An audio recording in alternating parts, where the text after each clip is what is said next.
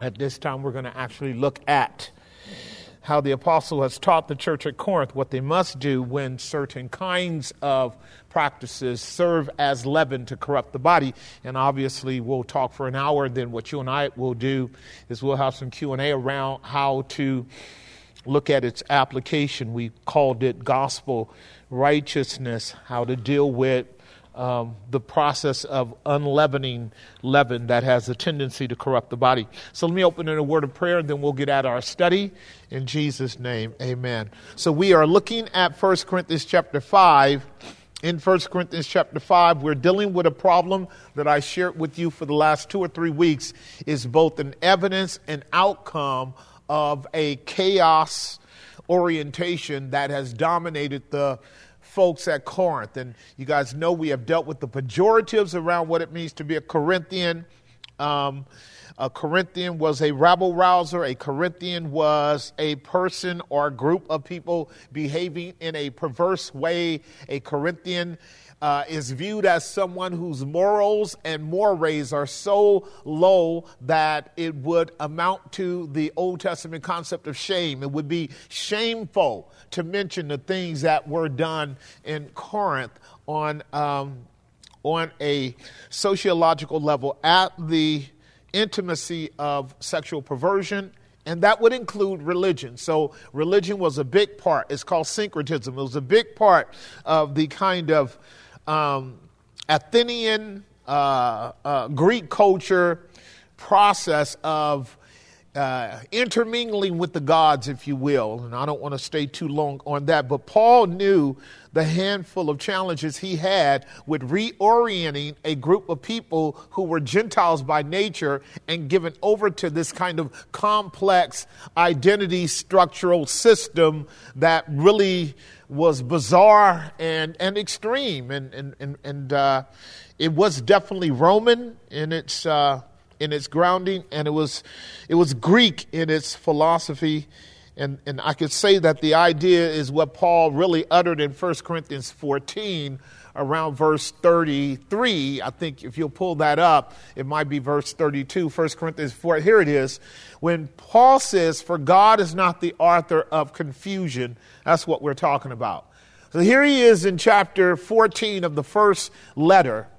There's a second letter that we have, 2 Corinthians, and then there's a third one he makes mention of that we don't have in the archives of history.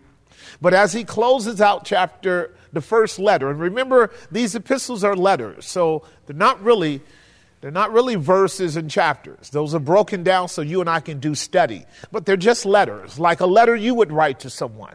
And they would be running thoughts with running subjects and concerns. And even in that letter, you might deviate from the topic and go into little anecdotal stories. You get that even with Paul. That's what I love about him.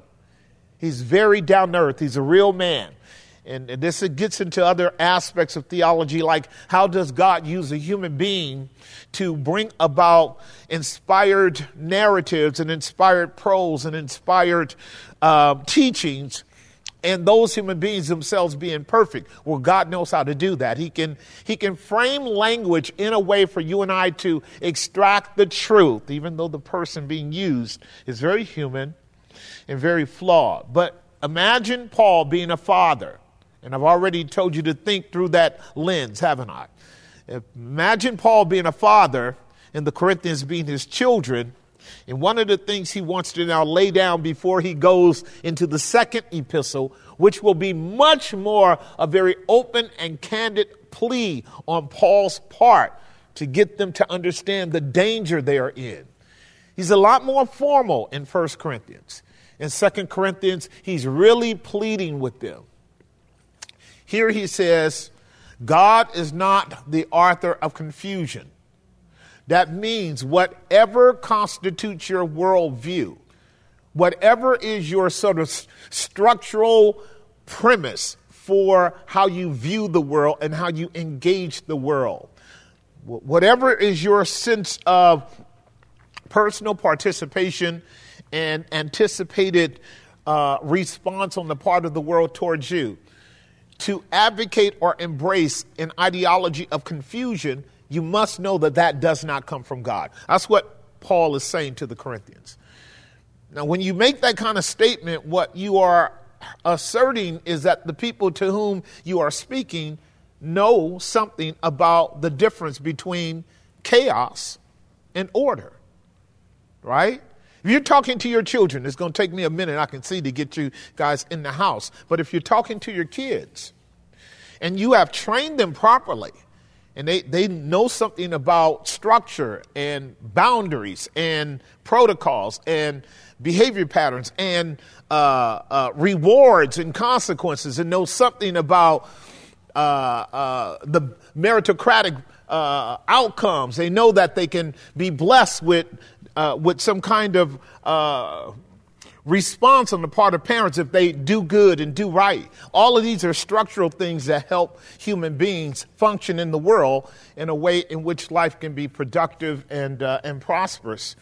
And when the children understand order and structure and don't do it, but do the opposite, what the parents will say, hey, you are actually now advocating chaos, particularly within the domain of our home. And we don't want you engaging in chaos here, because if you engage in chaos here, you're going to engage in chaos out there. And there are not too many spaces in the world where you can be chaotic and prosper. That's why we would tell our kids, be punctual. We would tell our kids to know how to talk to adults. You don't talk to adults like you talk to your peers. We would teach our kids to know the difference between an ontological male and ontological female.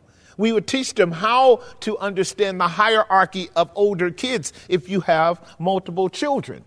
My youngest child does not get to have the same benefits or merits or responsibilities as my oldest child.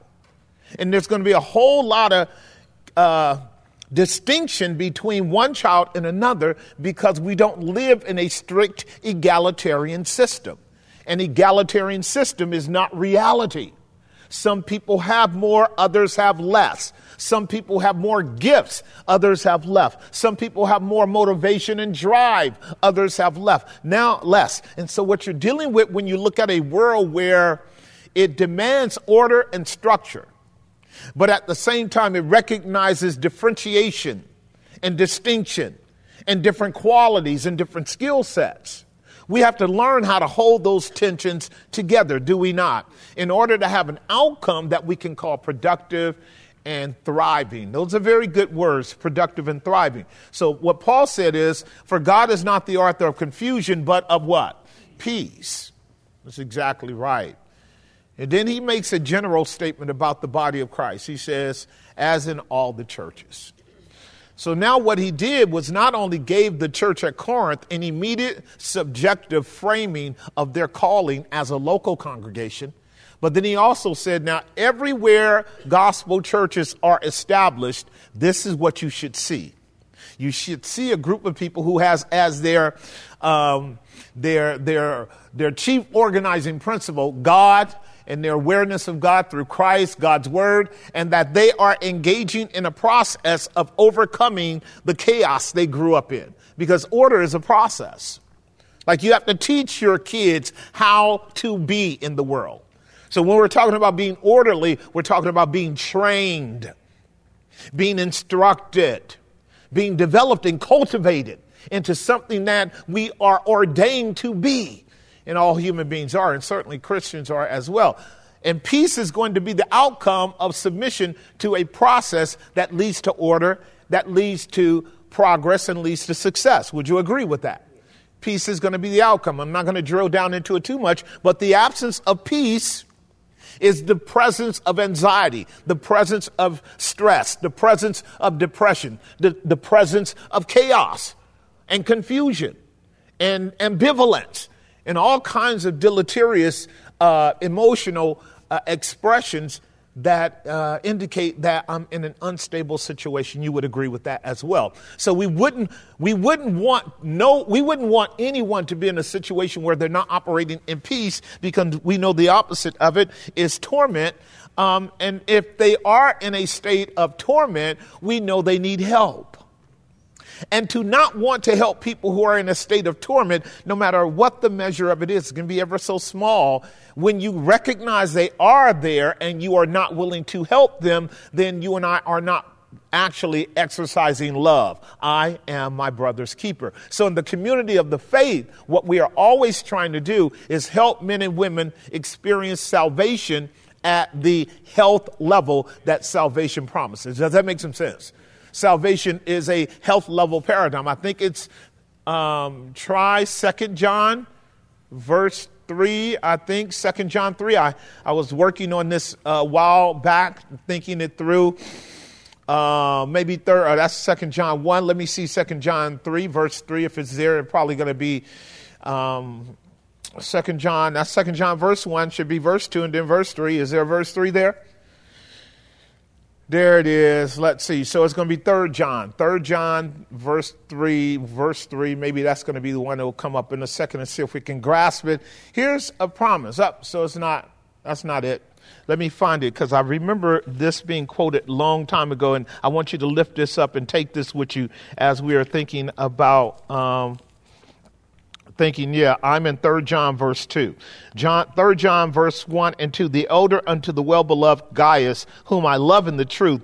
Beloved, I wish above all things that you mayest what? Prosper and be in what? Even as your soul prospers. So this is a euangelion. This is a eulogy, a good word from Paul in his from John in his benediction to the people in his era, that he wants them to be in good health and to what? Prosper, even as their soul prospers. That's a real wonderful way to think about people. Would you agree with that? Absolutely, because it's not ipso facto that we're all in good health. And the whole concept of health is holistic. That's what the idea of health means, to be holistic, to be healthy in mind, body, and soul. Again, 1 Thessalonians chapter 5, verse 23, I think will help us with that too. I'm just cultivating your thoughts so that we can begin our study. He says, here's the promise of Paul, and the very God of peace, we were just talking about that, right? Sanctify you wholly. See that word holy means completely. So an experience of grace in terms of your relationship with God should lead to wholeness. Sanctification should lead to wholeness. And I pray, God, your whole spirit and soul and body be what? Now, this is a good segue into what we're going into. This is a great segue. The prayer of the chiefest of the apostles is that you and I would be completely engulfed in God's care and provision in our life, both in our spirit, that is our divine intellect, in our soul, that is our personal psychological makeup, unique and different from everybody on the planet. You are a soul, as I am a soul, and we are individual souls, and we don't share souls. We do share spirit, but we don't share a soul. A soul is individuated, like 8 souls that were in the ark when the flood came upon the earth. We're going to be talking about that a little bit tonight. And then we have a body, do we not? So this is what we call a trichotomy of understanding human beings when they are completely whole. For those of you who might be interested in it, when you and I are not born again, we are not saved, we are dichotomous in our expression. We are soul and body. But we are not spiritual. We are spiritually dead. So the man that is merely in an unregenerate or an unsaved state thinks soulishly. And soulish thinking is mere earth thinking. It's thinking about the things of this world, the things of this life. It does not have a profound interest nor drive to make connection with the true and the living God at the spiritual level. That was our condition before we were saved.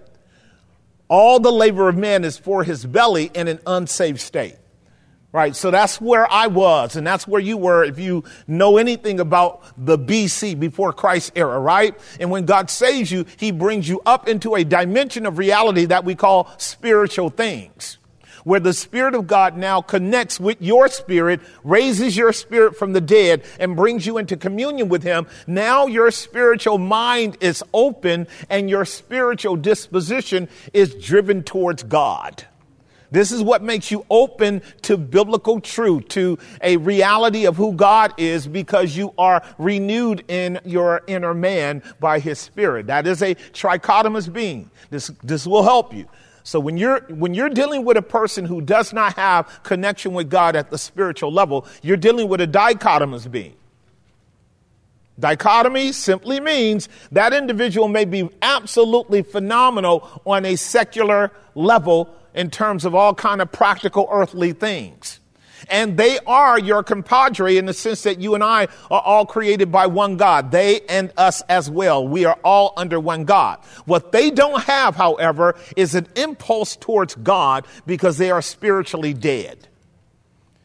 That's Ephesians, that's Colossians, that's Jesus, everybody. That's why Jesus said, let the dead bury the dead. And he was dealing with that in two categories. The spiritual dead burying the physical dead, because the spiritual dead does not know anything about spiritual life. So all they can do is bury. They don't know anything about baptism. Baptism is for the spiritually alive. So having made this observation, notice what he says. Your whole spirit and soul and body are to be preserved blameless unto the coming of the Lord Jesus Christ. You can actually look at that if we use a kind of metaphor, an analogy of that verse, this is kind of a gospel embalming. This is a gospel embalming. Does that make some sense? Of course it does, because if you understand the dichotomy of what we are in Christ, I am spiritually alive, but my body is dead. But my body is preserved because it's bought and paid for by Christ. And I am embalmed in the care of God covenantally, so that one day this body will also be renewed and resurrected and brought into total integration with my spirit. Does that make sense? Right. And so it's very interesting. But we're getting ready to now deal with processes that relate to that have to do with the body of Christ at large. Not your body, not mine, but the body of Christ. So looking at 1 Corinthians chapter 5, let's start at verse 8. 1 Corinthians 5, verse 8. And I'm getting ready to walk through this now, and then you and I can just go into this in the Q&A if we have time. So what Paul is doing now in 1 Corinthians chapter 5, verse 8, he's going to actually address what must take place in terms of excising, what we're going to deal with here in a moment, called communication. That's what we're getting ready to deal with. Excommunication. He says over in verse 9, therefore let us keep the feast, not with the leaven, old leaven, neither with the leaven of malice and wickedness, but with the unleavened bread of what? Sincerity and truth. And we talked about that on Friday. I'll come back at it in a moment. This should be the characteristic distinction between people who know God and people who don't. The community of the faithful should not be a community that is predominantly manifested by the characteristics of malice and guile and wickedness. It should be a community of sincerity and what? Truth. And I shared with you on Friday sincerity. On Tuesday, sincerity doesn't mean I am intending to do what's right. This is what people will say. I was sincere. I meant to do what's right. Right? No, that's not what that means. What sincerity means is being honest enough to be clear about who you are and what you're doing. That'll help you. So when you're growing in Christ and you're growing in God, particularly coming out of a behavior pattern where what we are told in Titus and Ephesians, we're going to go there, is that we operate as deceitful persons when we're unsaved. Would you agree with that?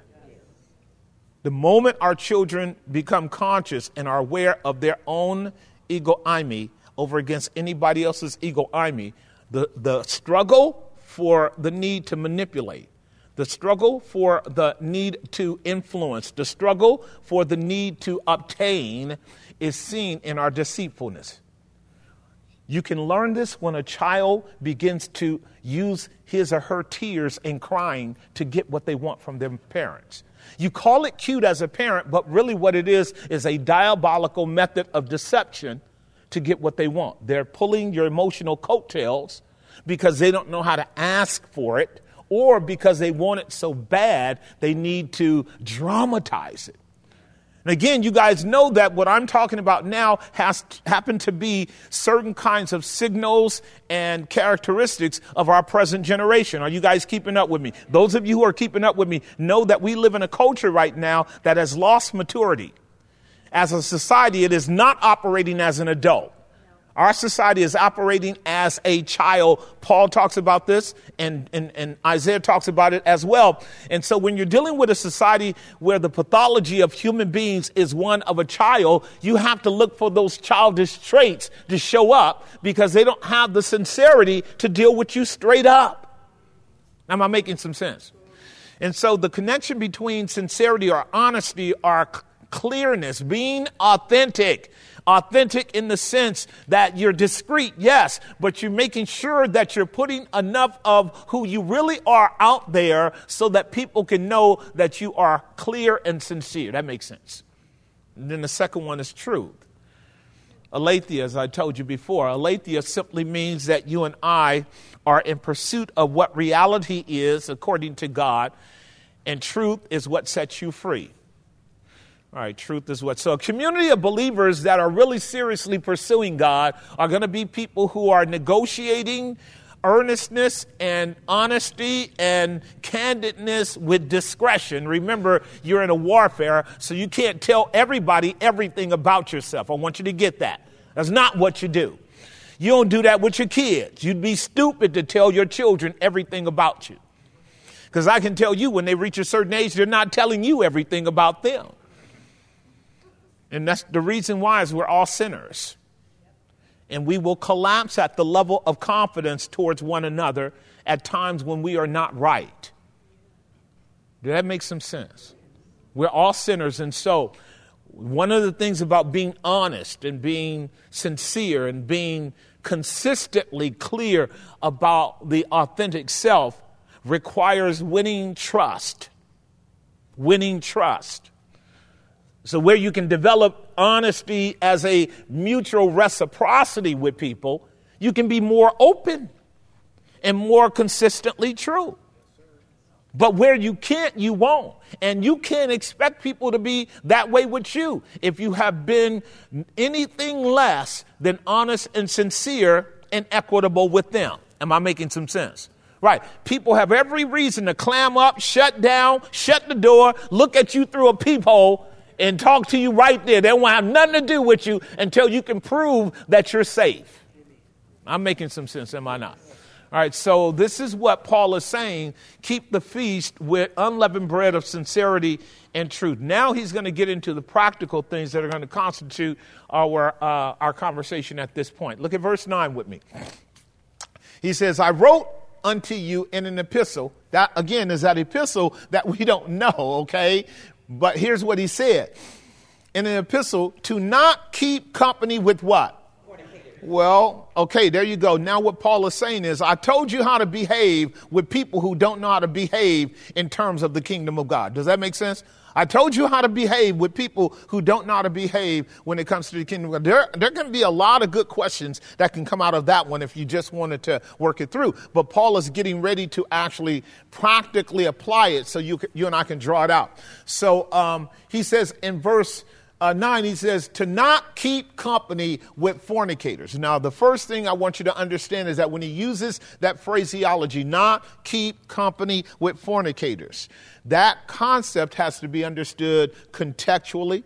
It has to be understood in the context in which that particular prohibition is to be employed.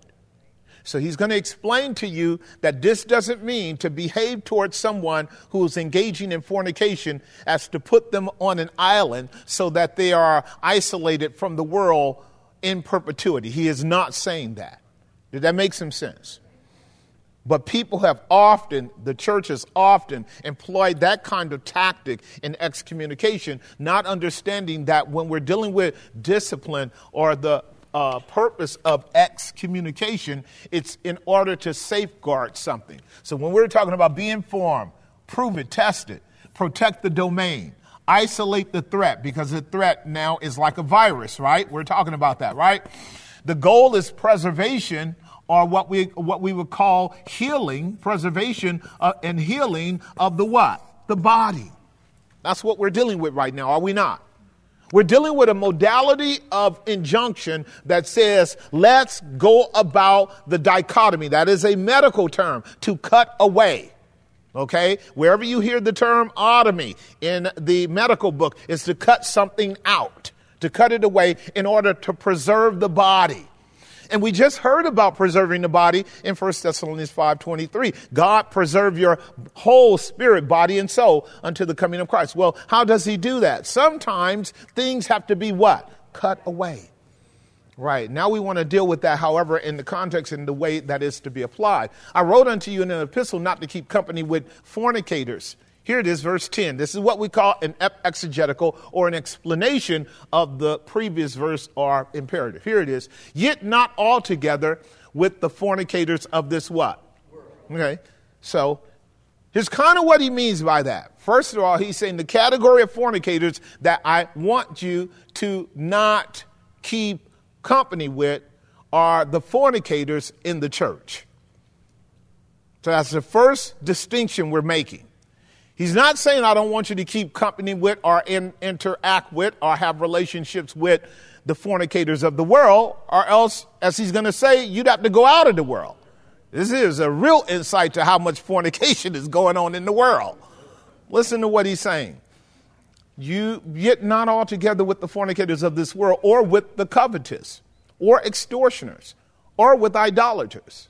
For then must you needs do what? Go out of the world. So what he did was expand the category of sinful behavior just enough to let you know that what we're not saying is that you don't have absolutely anything to do with any kind of fornicator. He's saying there is a kind of fornicator that you need to not keep company with. Then there are going to be other kinds of fornicators that you will have general proximity of all kinds of business to have to deal with them. All right. And even some of us will understand that at the tension between sanctification, being set apart and making sure we're living in a way in which we are pleasing to God. That's a tension. But also in the world that we're calling to evangelize, that's a tension. All right. On the one hand, I want to walk with God in such a way as to please him. On the other hand, I want to engage lost sinners for the glory of God. And actually, that's not an option. I am going to be in the sphere and realm of unsaved people. I am going to be in the sphere and realm of people who are fornicators, idolaters, extortioners. You name it. I'm going to be in that environment unless, of course, I'm living on an island. If I'm living on an island, and you can take that as a metaphor, if I'm living on an island, I cannot be a full-grown Christian. If I'm living on an island, I can't be a full-grown Christian, because to be a full-grown Christian is to engage men and women like Jesus did. He ate and drank with publicans and sinners. It's in the present indicative verb form. That was his common life. In other words, he didn't leave the world, he was in the world. So now we're holding a tension between being in the world in one way and being in the church in another way. Those are the tensions we're holding. So what Paul is saying is, in the church, what you cannot do is let these maladies and behavior patterns that are indicative of the world, extortioners, covetous, idolaters, et cetera, be so rampant in the church that you are indistinguishable from the world. Because the church is called to be distinctly different at certain levels. Common at one level, distinctly different at another. You see why I'm telling you got to hold tensions? By the way, holding tensions, being able to embrace complexity, being able to deal with antinomies. Antinomies mean two laws that seem to bump up against each other. Okay. Ye who love the Lord, that's a law. Hate evil, that's another law. And you got to know how to hold those in tension so that one doesn't dominate the other. Right. Like we can't be all hate, but you can't be all love either. Because if you're all love and there's nothing called hate, then there's nothing called love. That's the law of non-contradiction. If there's such thing as love, there has to be such thing as what? All right. That equal opposite definition in reality constituting the grounds for the former. And so here's how Paul puts it. He says, for then you must needs go out of the world. Verse 11. And I'm going to come back and give you some points and work it through. But now I've written unto you not to do what? If any man that is called a brother be a fornicator. Oh, there you go. So again, the idea of keeping company has to do with this idea of excommunication. So if you and I are looking at the word in its syllable construct, we have ex, which means out of, right? Then we have the next word really is the word communion. True? Yeah, communion. So when that person who is professing to be a believer is engaging in fornication or some of these other gross behaviors that are unacceptable at the sociological level, we can talk about it in Q&A. Write it down. Don't miss this study. This is very important for you and me.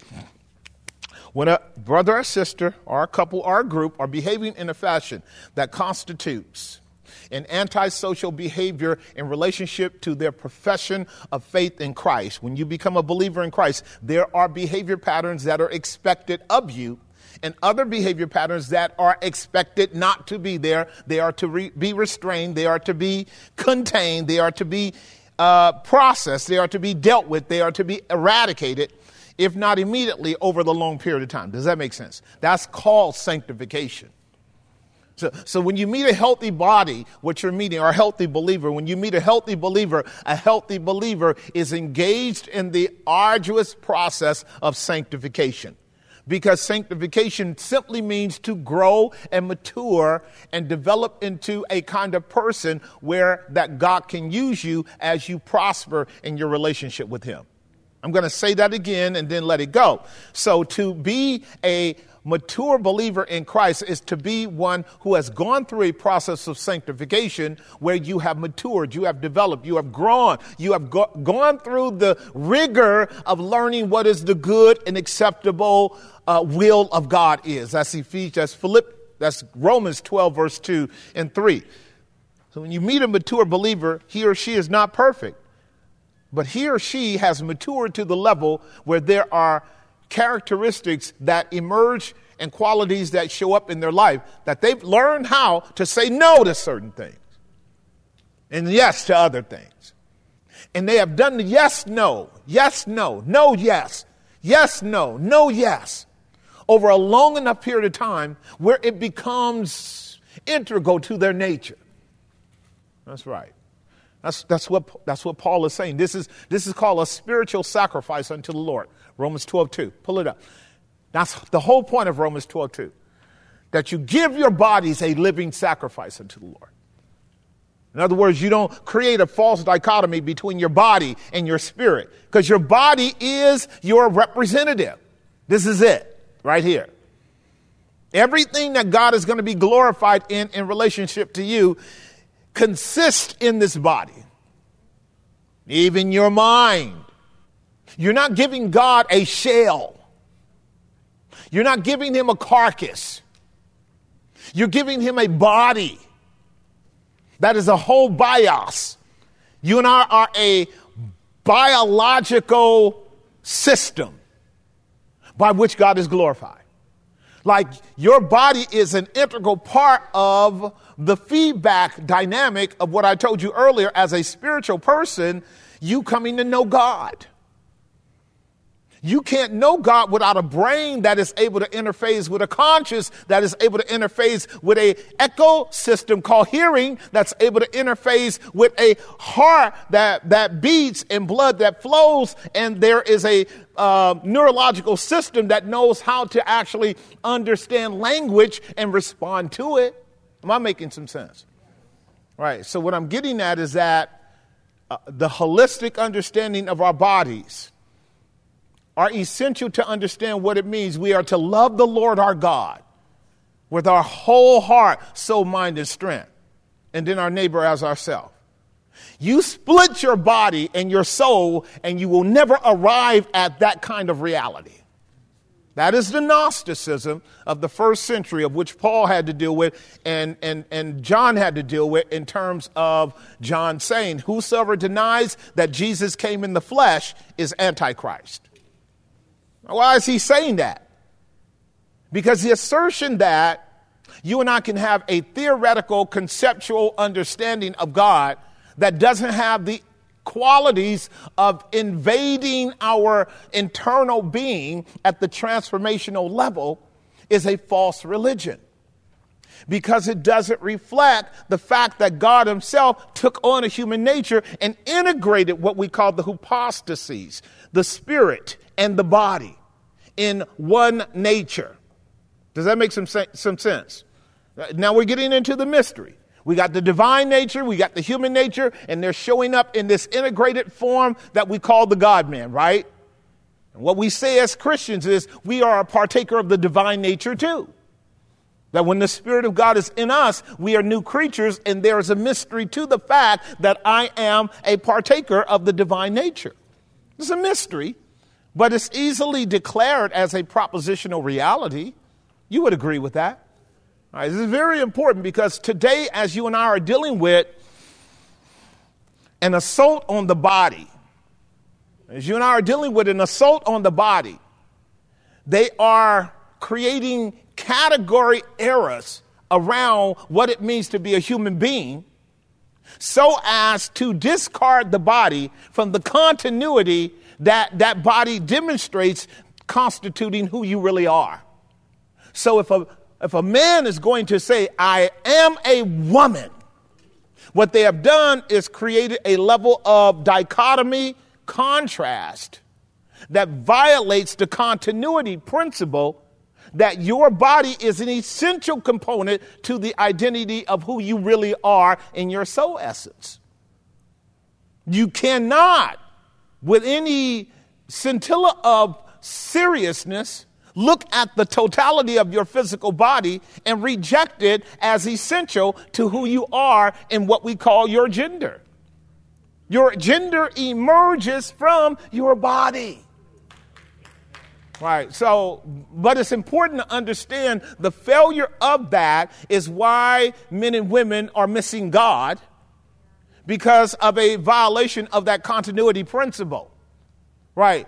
And Christians who are ignorant of these warfares will aid and abet that community of antichrist manifestation as well. Am I making some sense? Right. It's so very important to know then that if we're going to help our society, then we're going to have to know what it means to love the Lord in our bodies, which are his, which is going to be Paul's argument here around fornication. You guys all right temperature-wise?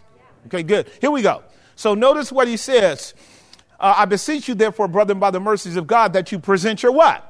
As a living sacrifice, not a dead one. You don't get to chop it up in 55 different pieces. It's a living sacrifice. And it has to be acceptable unto God, which is your rational, logical, logikos is the term, your logical, your word-oriented service. Did y'all get that? Reasonable means logical. It's not illogical. It's not irrational. It's not emotional. It is propositional. It is theological. It is propositional in the sense that we worship God through a paradigm of knowledge that shows us who we are and who he is and who we are in him. And when we get it right, we can be a model to the world of what it means to be saved. And where we fail to do that, we can't be a model to the world. Jesus is the ultimate paradigm. Is he not? Is he the model man, the model human, the model God-man? You didn't hear a peep out of him wondering whether he was male or female. He didn't violate any of the categorical orders that were coextensive to who he was. He had a father type in Joseph. He had a real father in God. He had a real mother that he had a relationship with at those levels. And then he had real brethren, real human brothers and sisters that he had a relationship at those levels. And then he had the sinners that he was calling to himself, that he had a real relationship at that physical, sociological, psychological, filial relationship. Does that make some sense? Then he has the body of Christ, which is where we are, which is supposed to be coextensive to his paradigmatic model. We're his arms and legs and feet. That's what we are. It's called the what of Christ? The body of Christ. So whenever any of the parts of the body starts to lose its mind, it's an indication that that part of the body has been captured by another regulatory system other than God. Is it okay? Did that come home? Right. We wouldn't expect Christ's body to be schizophrenic. We wouldn't expect it to be psychotic. We wouldn't expect it to be operating out of mass, multiple personality types, or else there would be no oneness to which we are all striving. Remember, there's a oneness in God. God the Father, God the Son, God the Holy Spirit, one body, one Lord, one faith, one baptism. So we're striving to be part of that unity paradigm, which means we are gradually and incrementally being brought to understand the same things. That's a process, though. Okay, all right, good. So I just want you to get that. Verse 2. We got a little bit more time before we go into Q&A. And therefore, do not be what? Right. Do not be conformed. That is the term schematizo, schematic. And what it means is a schema is a framework, a design, a pattern as well. I told you about that 2 weeks ago when I used the term matrix. And I said the world has a matrix paradigm and God has a matrix paradigm. He has a schema as well. That term is used concerning Jesus in Philippians 2. He was made in the form of a man and a servant. That's a schema. A schema is a pattern paradigm. Jesus was a servant. He was a man. He was a slave. It's a beautiful thing because he becomes a model for you and I. Do not be conformed to the world. Great imperative, and it's in the passive present verb form. What that means is stop being continually conformed to the world. So I'm going to help you a little bit more with that. Stop submitting yourself to teaching and ideology and influences and dynamics that keep shaping you into the world's image. So I'm going to say that one more time just in case some of us over here are a little slower. Because it's in the passive verb form and it needs to be understood. What the Apostle Paul is saying by inspiration of the Spirit, if you don't do anything about it, you will be conformed to the world. That's what I'm getting at here. Like a lot of people think that there's a void and a vacuum. There's like a kind of middle ground, like a space where you can just hang out and nobody has you. God doesn't have you. The devil doesn't have you. I'm just kind of hanging out. No, you are not. You're on one team or the other.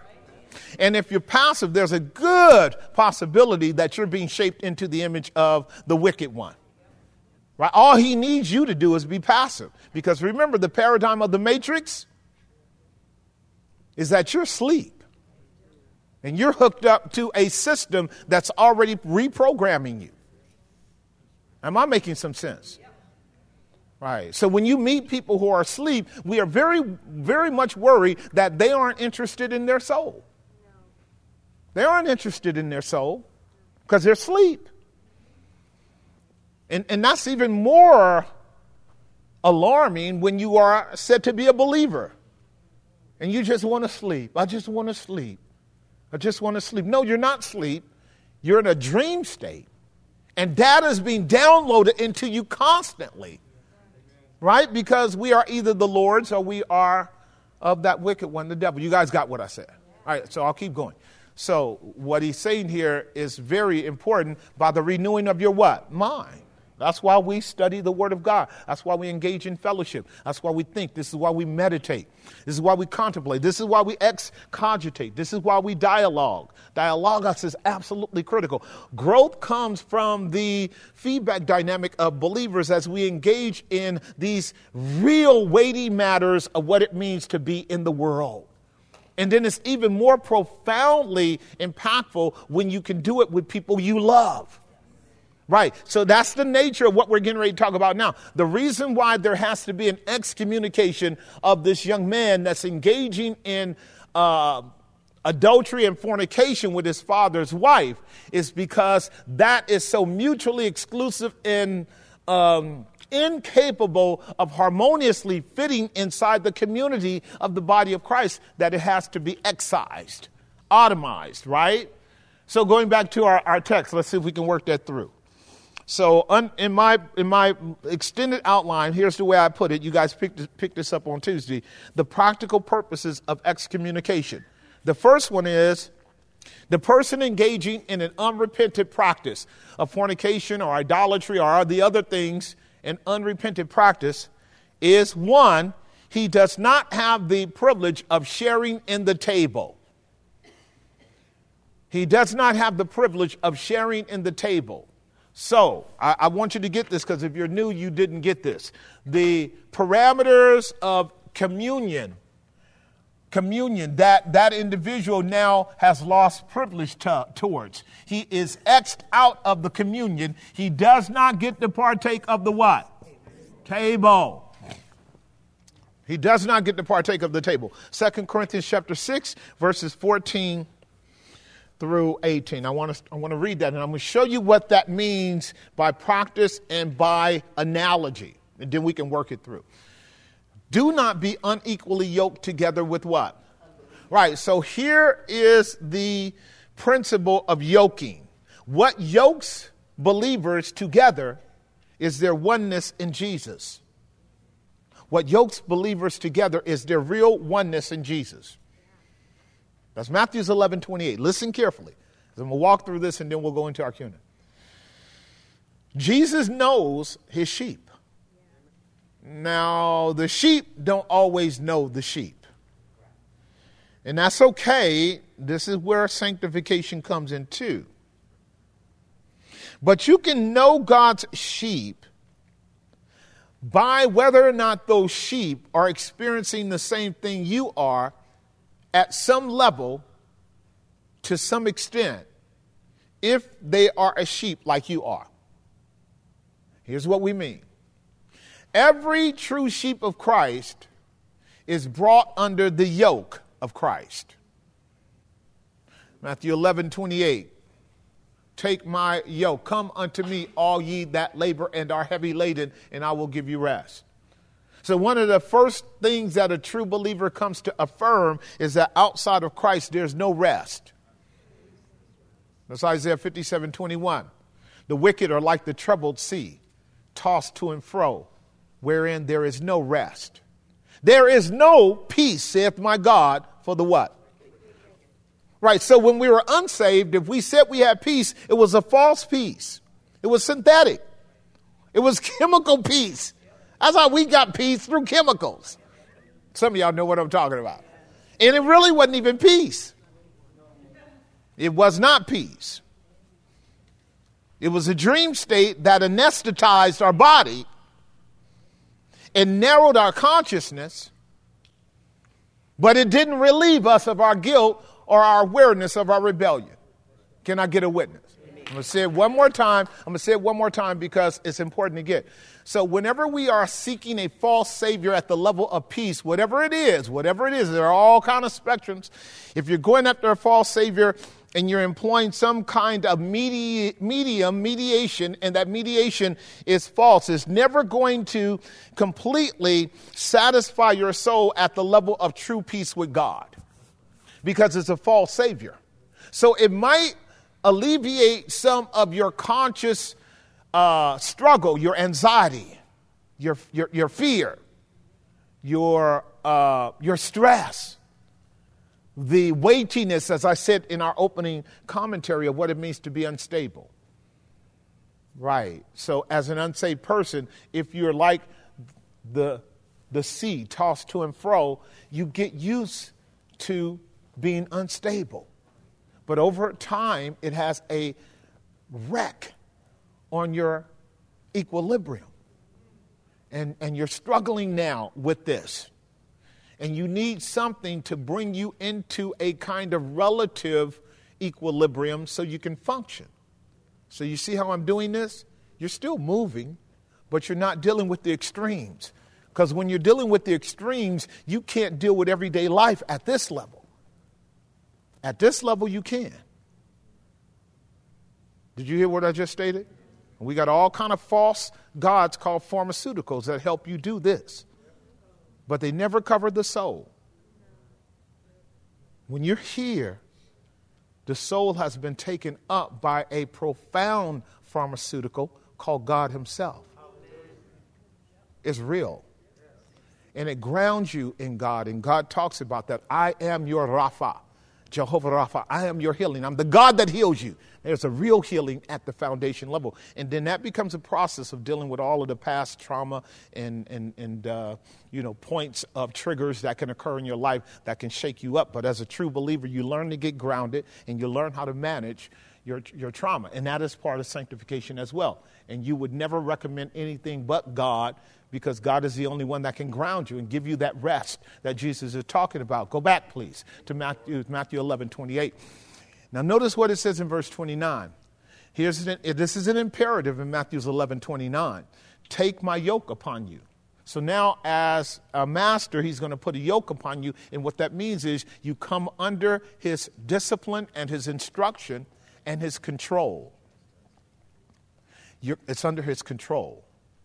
You buy an ox, you put a yoke on that ox so you can control that ox, so that the ox can actually now be productive as a part and co-extension of you and your program.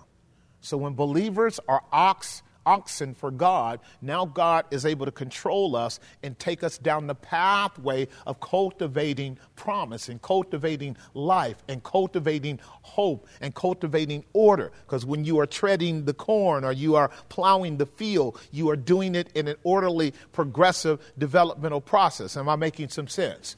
And God is helping you do that, because the outcome of that kind of relationship where God controls us at the yoke level is not one of oppression or tyranny. It's one of love. It's one of peace. It's one of joy. It's one of actual prosperity. And that process of going back and forth and plowing the ground and following the ground is in order to sow good seeds so that we can have a good outcome, right? That's the life of the believer. The believer is not free from any yoke. The believer is not absolutely free. He's free under that yoke.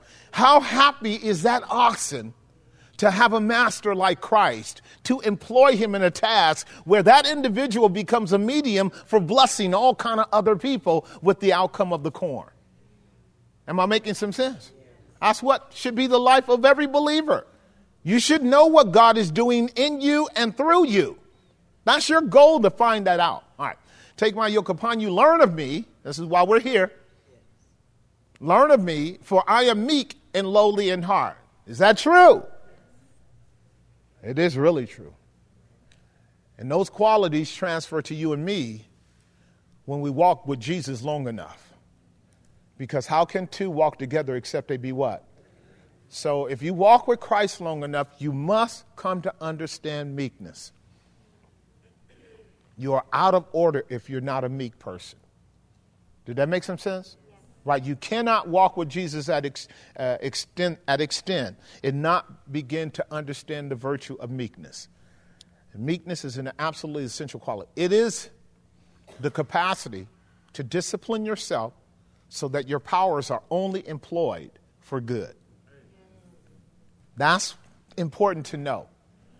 Everybody is blessed by a meek person. And I'll just say it for the record, even though I hate these like silly quips, a meek person is not a weak person. Nothing weak about Jesus. Nothing weak about Jesus. There's nothing weak about my master. I can tell you, I could just talk about that brother. He was buffed. I'm using a metaphor. I'm using a metaphor. But I can just tell you, he was not weak. There wasn't anything weak about Jesus. His whole physiology, his whole neurology, his whole psychology, his whole sociology, his whole spirituality was completely masculine. But it was rich with a level of meekness that men and women and children were comfortable around him. That's the way we should be. That's called attractive. That's what men and women should be. So, take my yoke upon you and learn of me, for I am meek and lowly in heart, and you shall what? This is crazy. I should hurry up and get off this, but as we are looking at the Savior and he's opening up his heart to us, here's what he's saying to you and me. If our relationship with him is right, we don't have to fight with him to get what we need. Look at it. Like, look at that quality and tell me what that looks like in a symbiotic relationship. Look at that quality and tell me what that looks like between a man and a woman. You don't see them tearing the house up, do you? Right. I mean, the reciprocity of strong, grounded, prudent, wise, mature, but gentle is going to mitigate any possibility of eruption into distortion and therefore into terror and into threat and into fear that comes with carnality. I'm making some sense. Am I making some sense? Right. So we can be sure of this. I'm going to just toss it out there because you came out so you get this for free. When we have contentions are always a consequence of pride. Never not. Because of pride cometh contention. When we're contending, I gotta have it my way. That's pride. You guys got that? And remember, this is what Paul is dealing with now. Because they said he's not coming. Remember that? He said, you guys are what? Puffed up. Right? So Paul says, I'm coming. That's chapter 4 again. He says, in which way do you want me to come? With a rod or with what? That quality is called what? Meekness. 1 Corinthians 4:14. Read it again. Watch it. I want to go on. So you caught that. You caught that here. Go back to verse 12. All right. So going to 1 Corinthians 4:15. It'll probably be 15. It's closing out on the chapter. There it is. Okay, then it's further down. 16, verse 16, we'll catch it. Is it 18? Wherefore I beseech you to be followers of me, some are puffed up that I would not come to you. Keep going, then it was maybe towards 20. I'm looking at something else. But I will come to you shortly, and will know not the speech of them which are what? But the power, verse 20. For the kingdom of God is not in word, but in power. That's dunamis. Verse 21. So yes, into the 20s. Here it is. What will you? Shall I come to you with what? Right. Now that's daddy coming to whip some tail. Can I just use the vernacular of parents? I'm coming with a belt.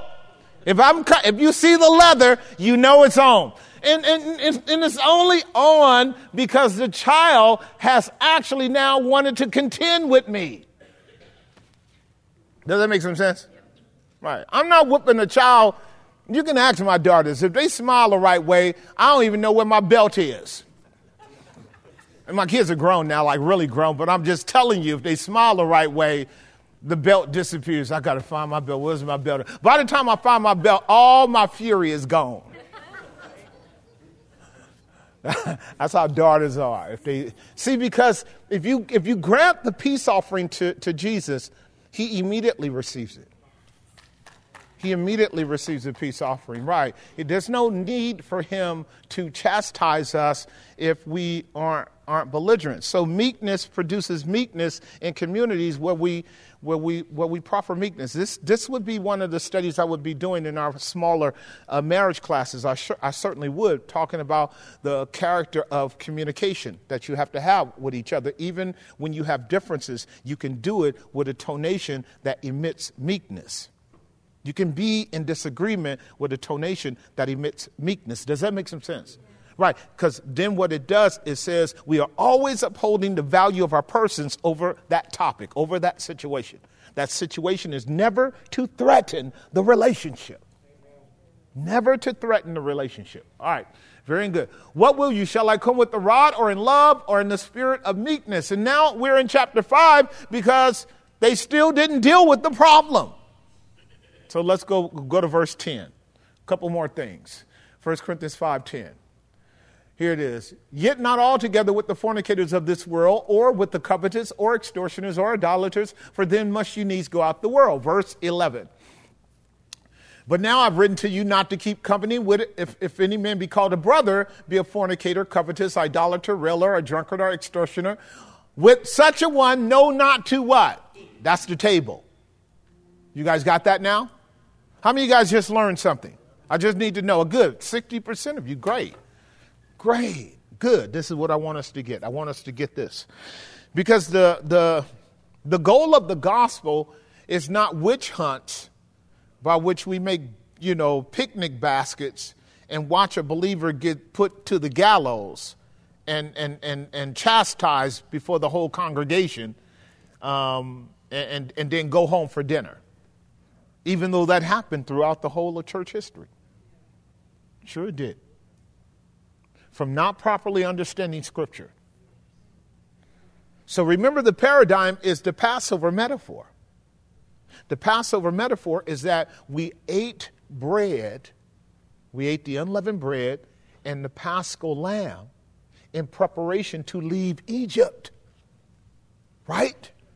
So we're eating for strength to leave behavior patterns that are not consistent with Christ. Right? When we eat the bread and we drink the cup, we are at the common table.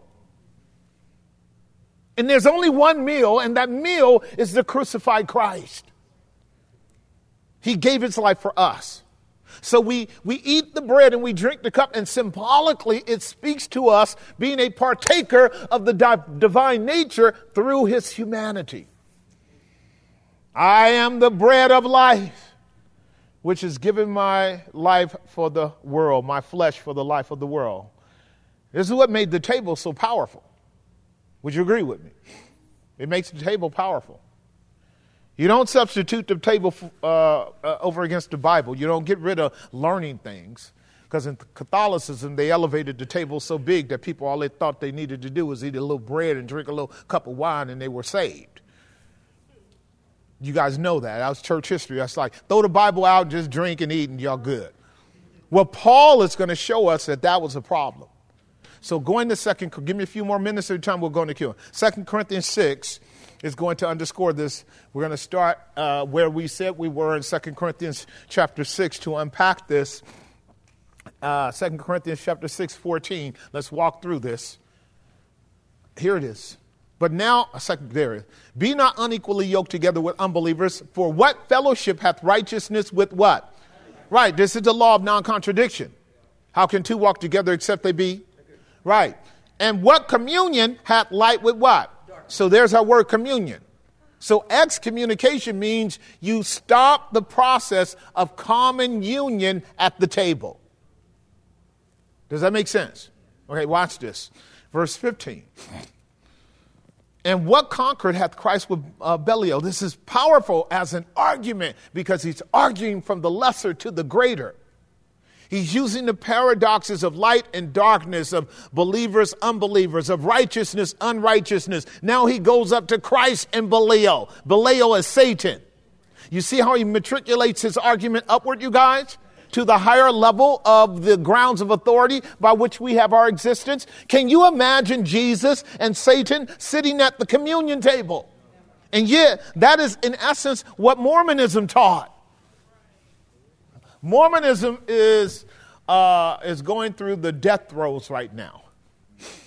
It's laying on the bed and gasping and is just about to die. Because the woke doctrine has shredded Mormonism too. Mormonism had to give up on its racist history over against black people and others. Remember, they had a hierarchy of their temple worship where, only the Aryan race could make it up to the top. And if a man died right, he'd get to have a special planet out in the solar system and have infinite wives and have infinite children. Boy, if that's one up on Islam, isn't it? Right, I'm just telling you the truth. That's why polygamy was so big in the Mormon church. Because, start down here, get your 6, 7, 8 wives and 15, 20 children, 20, 30. And if you die in Mormonism, you go to heaven and get your own planet. And you get to populate that planet with as many virgins as you want. How insane. It's insane because, again, it's such a break with a biblical worldview. But for just a moment, because I went there and I want to come back, it is not observed to some ignorant men and doubly ignorant women. That's not observed. This is dangerous. One of the things I'm bemoaning myself right now, I'm bemoaning in that I'm grieving. I'm grieving over my world losing grip with reality. That's what I'm grieving over. I'm grieving over human beings more consistently proving to me that they can't hold coherent conversation and deep dialogue progressively deep dialogue around things that are so super important, and that they can't recognize intrinsic contradictions in their own logic and reasoning. And I feel super bad about it. I feel super bad because I know that that's a consequence of a certain type of exposure to abuse and trauma at the intellectual level. Do you understand what I just stated? When you are abused, you will lose rationale. If somebody abuses you long enough, you will stop the rigor of coherent thinking.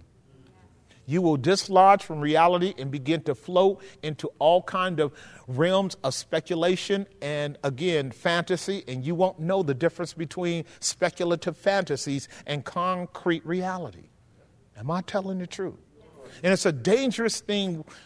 This is why you got to fight for the kids, because remember what I told you?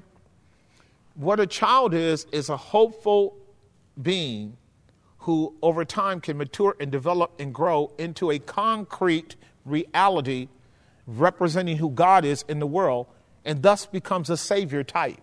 Amen. If we can keep them grounded from birth to adulthood, keep them grounded so that they can actually discover who they are and the powers. I keep saying it. Everybody got powers.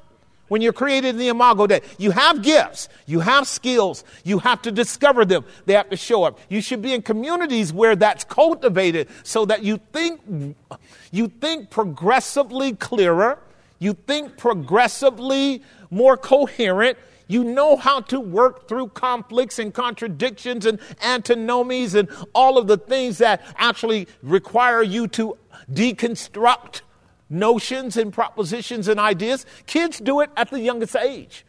And after a while, when you can become really good at it, when you become really good at dealing with problems, it's called problem solving. You can help other people solve problems. Isn't that a wonderful thing? Well, that's the process of salvation. Salvation is about helping other people solve problems too. That's really true. Remember what I told you last Sunday? I'm almost done. I said that the shining face, when God shines on us, it's in two contexts. It's in the context of trouble. We need him to smile on us when we're in trouble, because we're used to being in the clouds, in the fog. Is that true? I need him to smile on me when I'm in the fog, because I need to know he's present. Remember, that's what Moses said. Lord, do not take your presence away from me. Imagine a loss of the sense of the presence of God. I don't want to know what that is. Been saved since I was 19 years old. Struggling with all kind of problems in my life up to the moment. Never have, since the time that God revealed his glory to me in Christ, have I been without a consciousness of his presence. You know what I'm saying? I mean, like, all kind of stuff going on, but never have I been without a consciousness of his presence. Like, immediately, okay, God, here we go. Well, at least he's present. I'm talking to. Here we go, Lord. And sometimes I'm the culprit. Do you see Jesse, Lord? Do you see him? He's clowning again. Lord, rein him in, because he's about to lose his mind again. Help him remember he's saved. Right, that's because, your conscience is called God conscious. That's what Moses needed. You're going to see that coming this Sunday, because they're working Moses. He's getting ready to lose it. Moses is getting ready to lose it. He needs God. He needs God. You and I need God. God is our sanity. God is our sanity. Right. And so, what concord hath Christ with Belial? What part hath he that believes with an infidel? Two more things I want to state, and then we'll go into Q&A because it's time. So, do not share in the table. Secondly, do not participate nor approve of their evils. Right. So when we are disbanding them from the table, that's a dangerous and scary thing to the person that is now being withheld from the table. Because when they're being withheld from the table, what we're saying to them is, you are under such discipline from the Lord through leadership that you might not be saved. Did that make some sense? Right. And the third one is, and therefore judge among yourselves in order to avoid God's judgment. Here's how this works. This is what you and I do. Verse 11, go back to 1 Corinthians chapter 9. Let me see if we finished up. 1 Corinthians chapter 5, verse 12. For what have I to do to judge them that are also what? Do you not judge them that are what? What would be the answer? Yes. So again, here's the tension. This is why I loved our study, and this is where, if you study your Bible carefully, you learn that what appears to you and me to be contradictions are simply larger compendiums of thoughts that bring clarity to themselves down the line. If you go back to chapter 4, verse 3, verse 4, notice what Paul says, judge nothing before the time, didn't he? Verse 4, ma'am. I'll give it verse 5. Because Paul is dealing with himself. Therefore, judge nothing before the time, right? Right. So we took that and lifted that up and said, see, there goes the Lord. He said, don't judge anything.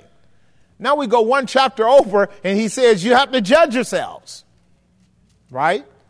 And a person that doesn't understand context and the development of the argument might see those as contradictions, right? All this said was suspend judgment until the appropriate time. Isn't that what it's saying? Y'all caught that? Judge nothing before the time. That means you have to do a necessary investigation. That's what I had in my points. First of all, be informed and then prove it, test it. Let's see if the information is right. Unpack it. Make sure we're dealing with a criminal event. We're not buying into gossip. We're not listening to somebody's distorted argument because they're mad at somebody. You don't want a mob that you can hire to go beat up another believer in the church because you're upset with them. And that goes on. That goes on all the time. Now, going over to 1 Corinthians chapter 5, verse what we were, I think, verse 12, because I want to begin to wind this down, or maybe verse 13 it is. For what have I to do with them that are without? Do I judge them? No. Do you not judge them that are within? Yes. So now, going over to 1 Corinthians chapter 11, where you and I are often visiting the symbolic analogy of the Passover with the Lord's table. We do this once a month, don't we? Now listen to the language. 1 Corinthians chapter 11, verse 27. 1 Corinthians 11, 27. Wherefore, whosoever, I need to go back, I guess, to verse 25, because we're dealing with the table. He says, after the same manner, he took the cup when he had supped, saying, this cup is the New Testament of my blood. This do ye as often as you drink it in what? We call it a memorial, don't we? So once a month. I'm getting ready to go to those other two verses and we can talk. Once a month, guess what we do when we eat the bread and drink the cup, which I love to do? We are showing our unity in God through Christ at the most fundamental level analogously. Are we not? We're showing our unity with God in Christ at the most fundamental level analogously. Meaning the symbolism, in some churches they would call it a sacrament, becomes a visual picture of what grounds our oneness as we feed on him who is the grounds of our unity, the Lord Jesus who died for us. And when we drink his blood, we are saying, or drink the cup, we are saying to the world that spiritually and symbolically, in the same way we are doing this, by faith we feed on Christ. By faith we trust Christ. By faith we find strength and we find life and we find fullness in Christ collectively. That's what the local congregation looks like when we're doing it.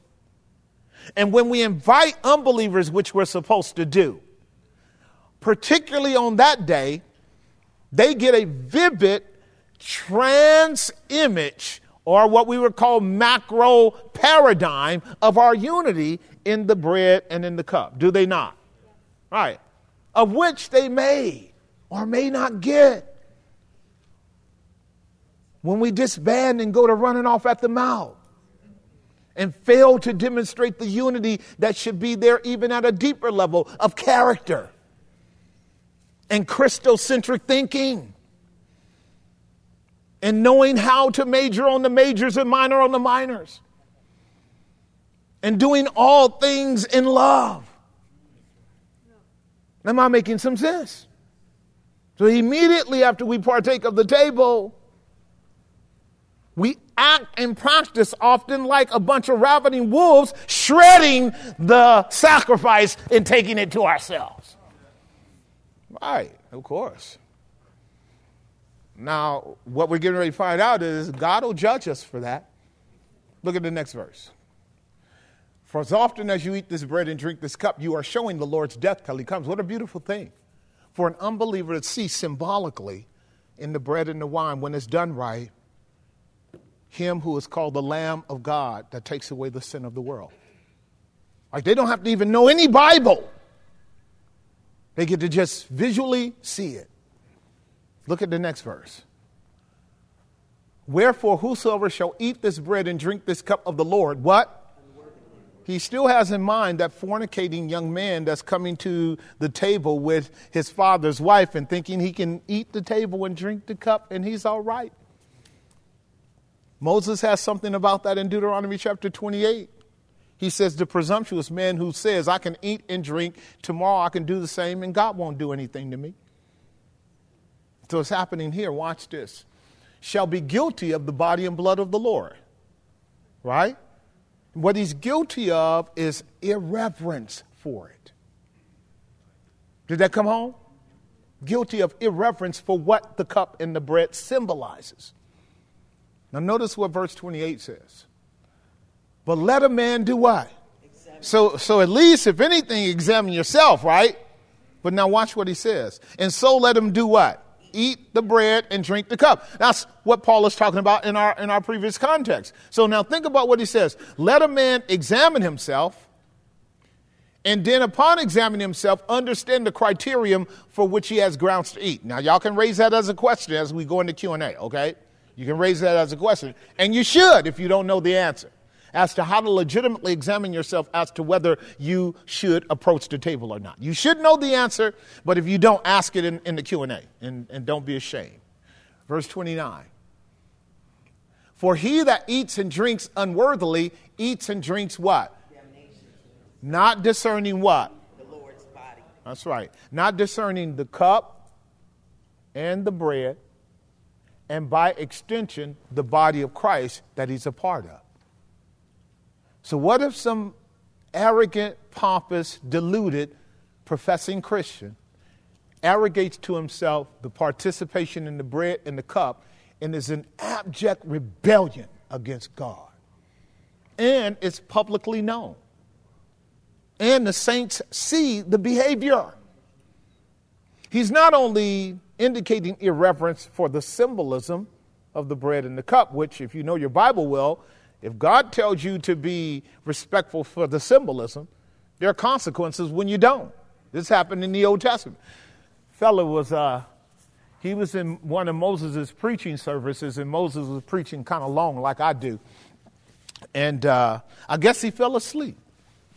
This is Moses. And this was about the Sabbath day. And Moses told them in Exodus 31, we're jumping past that right now. Moses told everybody, now I want you to know something about God. Just want y'all to get there. Just my last point, I'll be done in 10 minutes. You know that means you're going to be there for another hour. You do know that, right? Moses says, I got one more thing to say. Well, I got your attention. Oh, yeah, you are not to do anything on the Sabbath. You are not to pick up sticks. You're not to light a fire. You're not to do anything. We're passing through the wilderness. You make sure on this day you rest, because it is a sign that God rested on the seventh day from all his works. And because you are a model representation of him, you must reflect him in the area of rest. Your job is not to tell men and women to work 7 days a week. The Lord your God is able to give you abundantly above all that you ask or think in 6 days. On the seventh day, you rest with God and let the world see how he takes care of you. Oh, by the way, the man or the woman that thinks that they can take sticks and create a fire, which is a symbol of working and laboring, And it's an indication that God is not adequate. He will be put to what? Well, there was some brother that totally missed that last addendum on Moses' message, didn't he? It was cold one morning. This is between Numbers 11 and Numbers 16. I'm not going to take you there. Cold one morning. Everybody in their tents, sleep. And somebody out, and you could just hear the bushes ruffle. And a couple of the old ladies, you know the old ladies, they're always the ones that, I ain't got nothing to do. They had already been up drinking their coffee anyway. They looked out there, and they told little Joseph, go tell Moses, that man out there. That was a horrible day. That was a horrible day. This is what we're going to learn on Sunday. You have need of patience. All that brother had to do was wait till 6:01 in the evening, and he could have started a fire. See what I'm getting at? All right. For he eats and drinks unworthy, eats and drinks damnation to himself, not discerning the Lord's body. Verse 30. For this cause many are what? And what? And many what? Die. Let's die. Do you see that? Right. So Paul gave you an insight into what happens to disobedient Christians when they don't take the things of God serious. You guys keeping up with me? Right. I don't need to say anything about it because we've been a community long enough now to know. Do you hear me? I don't have to say anything about it. This is why the Bible says both in the Psalms and in the book of Hebrews, God judges his people. Does that make sense? Right. So the blessing is he tells you and I to examine ourselves. All right, I need a runner. So we're taking a few questions tonight before we get out of here. Raise your hand if you want to ask a question. Over here.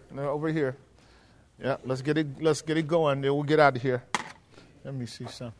And as soon as you get the mic, please start asking the question so we can wrap it up. All right, Jackie, start talking, please. Okay, my question is, you were talking about the divine nature, Christ, which is Christ in our body, but you also mentioned the soul, and I just wanted you to explain that a little bit more to me, to make it a little bit clearer. I also mentioned what? The divine nature. Okay, so you saw that in 1 Thessalonians 5:24, right? You saw that. You're right. All right, so I need you to meditate on that reality first, not on what I said. I need you to be able to capture the fact that your Bible talks about your whole body, soul, and mind, right? Your spirit, mind, and spirit, soul, and body. You caught that? Yeah.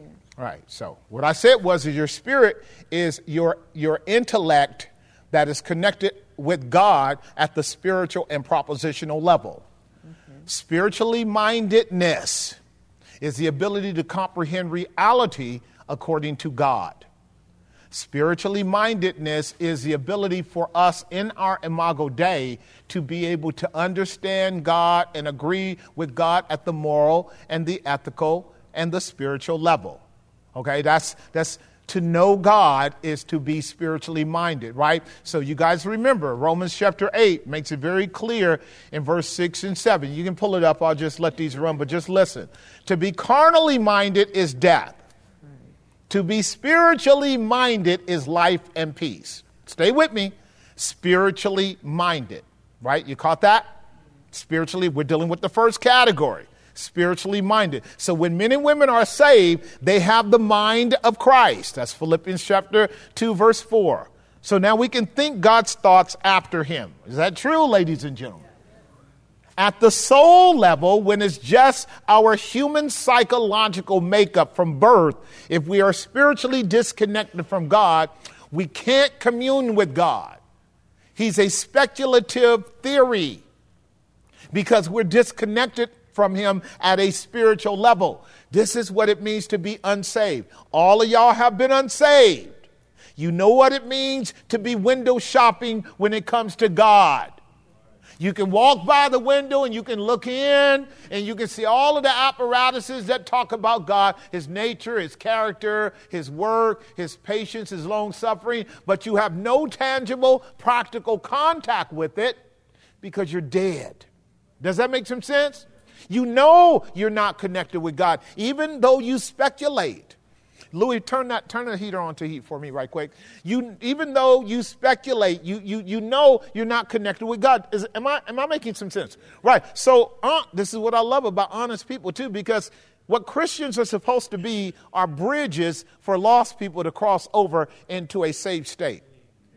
So in our unsaved state, we're supposed to be clear about what we were so that we can tell men and women who are still that way, we know what you're dealing with. We know you don't have a sense of connection with God. We know that. We were there. That means to be spiritually dead. That's your Bible, Ephesians 2:5-8. For we were dead in trespasses and sins, and God quickened us together with Christ. At what level did he quicken us? He quickened us in our spiritual essence. That's 1 Corinthians chapter 2, around verse 14. So the carnal mind, the things of God are foolishness. But to the spiritual mind, God now can make known his precepts to us, and they make sense. Did that make some sense, ladies and gentlemen? And this is true, by the way, at the earliest stages of life. Like, to be connected with God at a spiritual level does not require you to have a high school diploma or a PhD. You can be in connection with God at the youngest levels on a spiritual level. And you'll meet, if you ever meet a child that's in communion with God, he has a continuity of awareness about God and what is called an implicit faith in God, because he's been born again. John the Baptist was born again in his mother's womb. Filled with the Holy Ghost in his mother's womb. That means when he came out, as he was growing as a boy, he had no contradictions with God. He's still a sinner, but he had no contradictions with God. Are y'all keeping up with me? So when he went to school and was taught Torah, the Bible studies to him were live and powerful and relevant. And for him, they were axiomatically true.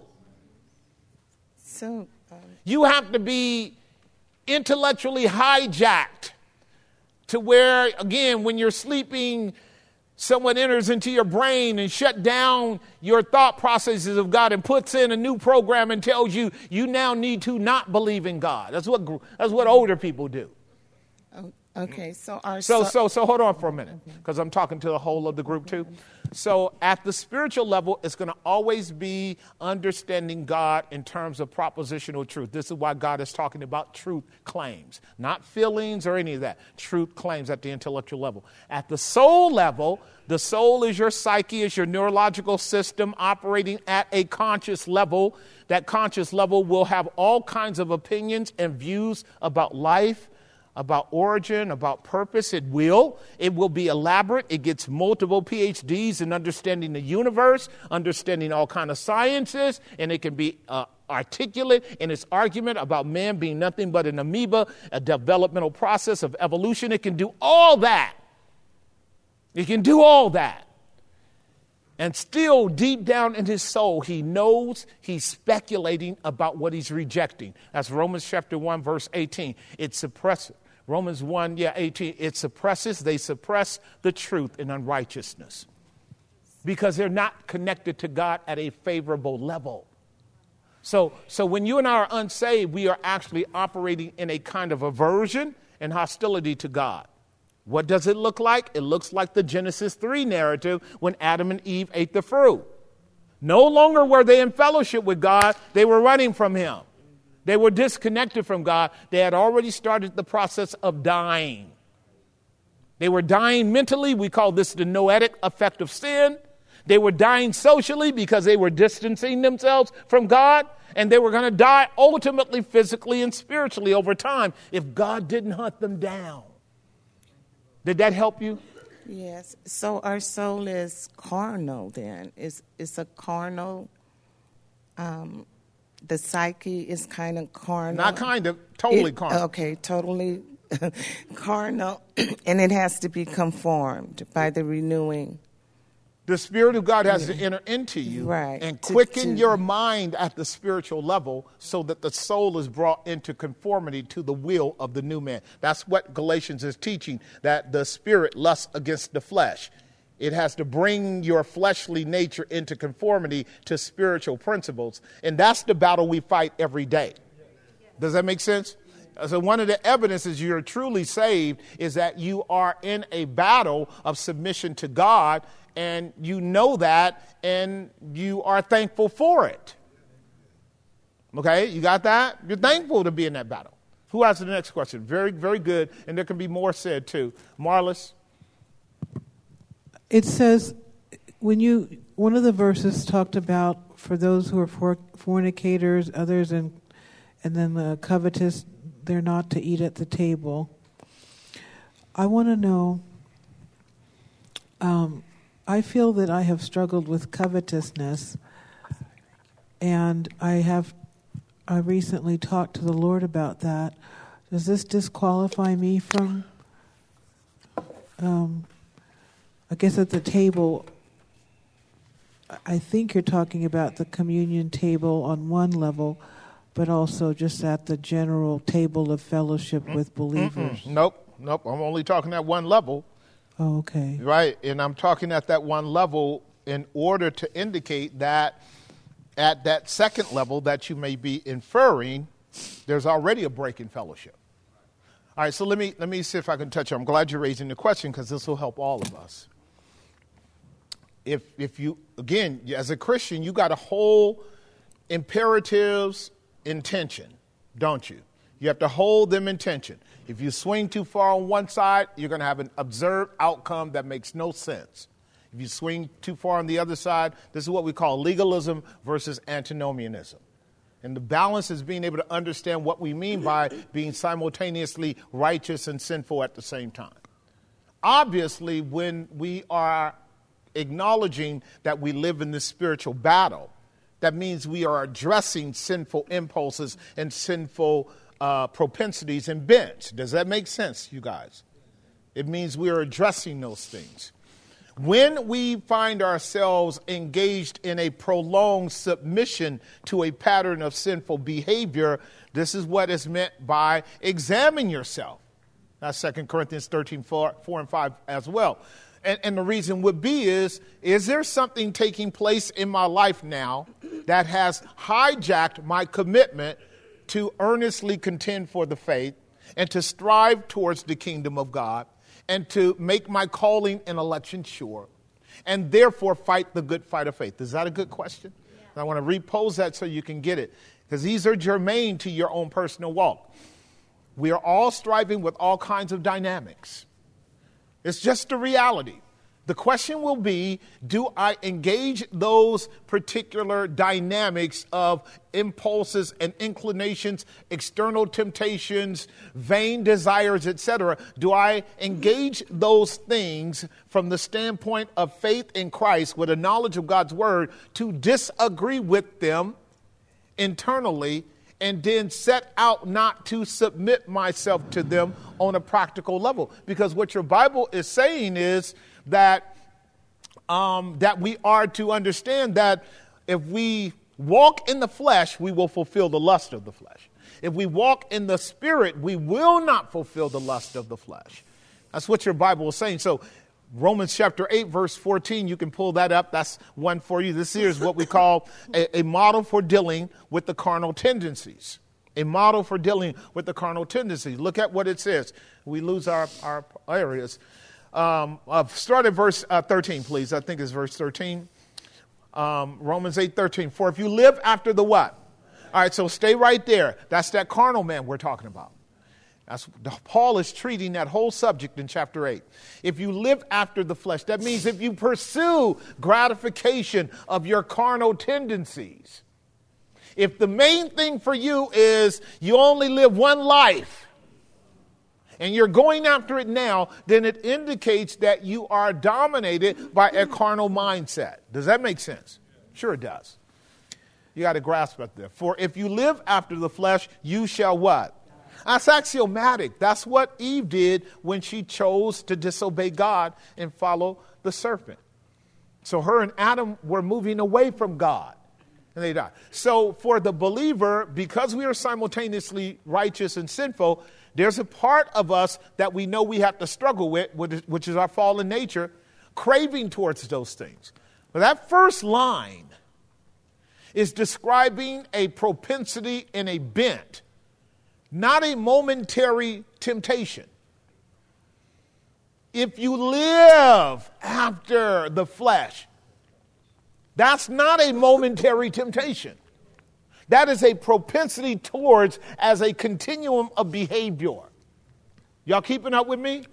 Right. Like you get up every day with that as a maximum mission in your life. Oh. Okay. So, and I'm not going to overcomplicate it because that would put us down in the rabbit holes. You guys know that, right? Because you guys have been mature enough to know you don't want to overcomplicate propositions because you don't have to. If you and I are born again, what we know is joy comes when we are pursuing God's will. It's not hard. Joy is there when we're able to pursue God's will. And when we are not pursuing God's will, we are struggling with peace and joy and confidence because our faith now is being mitigated by a lustful tendency.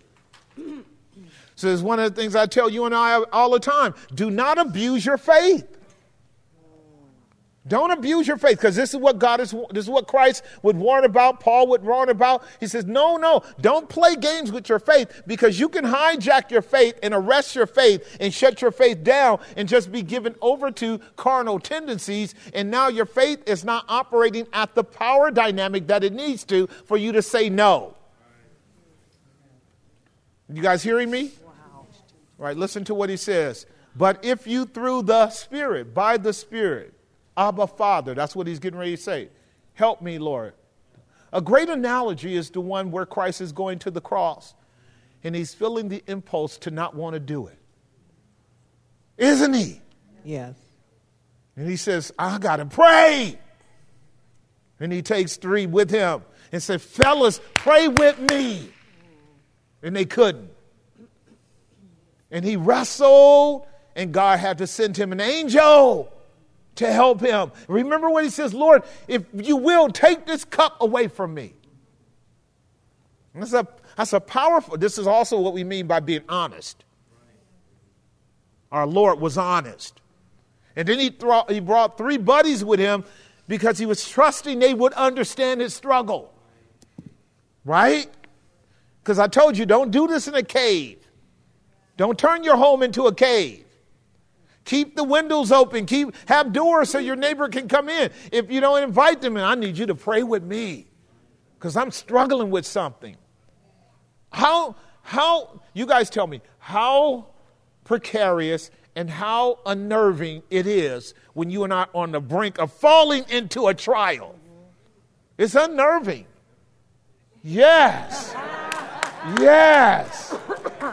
Amen. That is something. Out of the mouth of babes and sucklings. It's unnerving.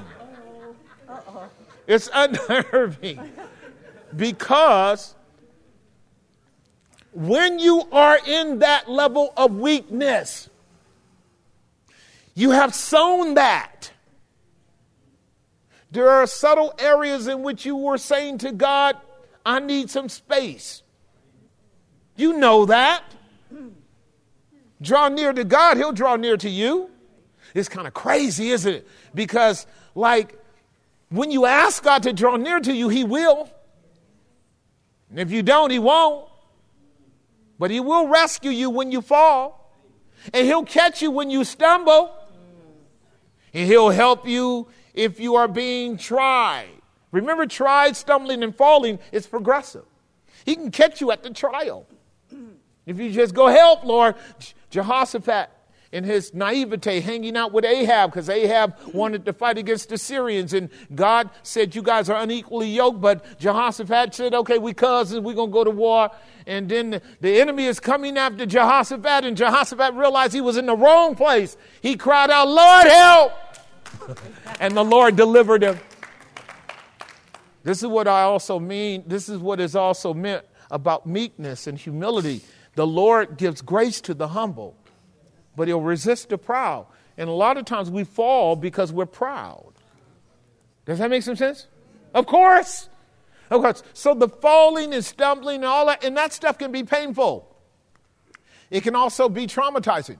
And it can also be demeritus, meaning if I'm falling too frequently into patterns of sin, I'm going to lose my capacity to be fruitful at large.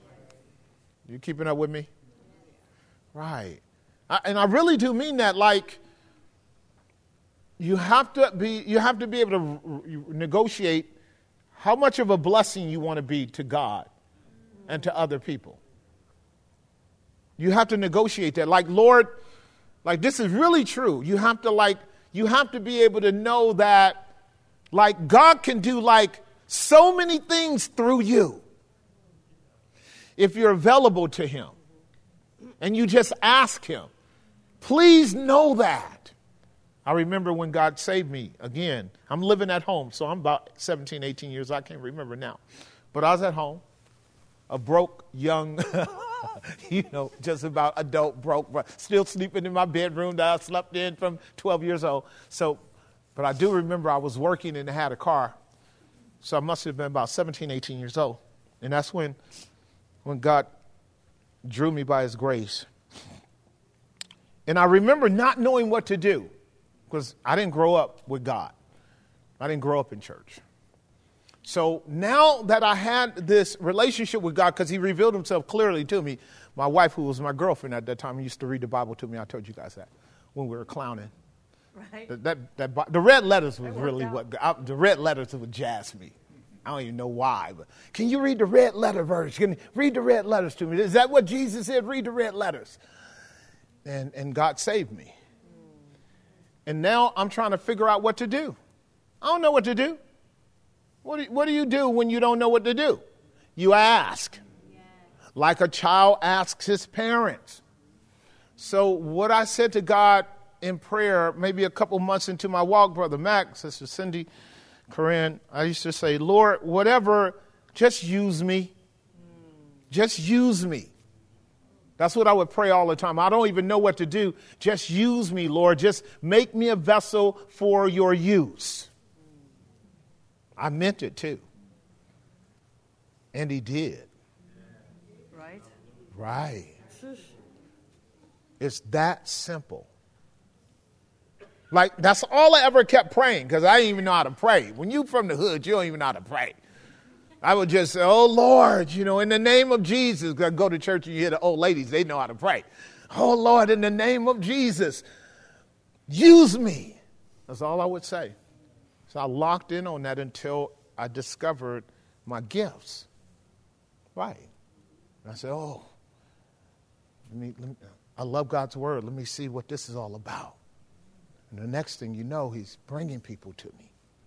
And I'm talking to them about Jesus. They're actually listening to me. That was like wild.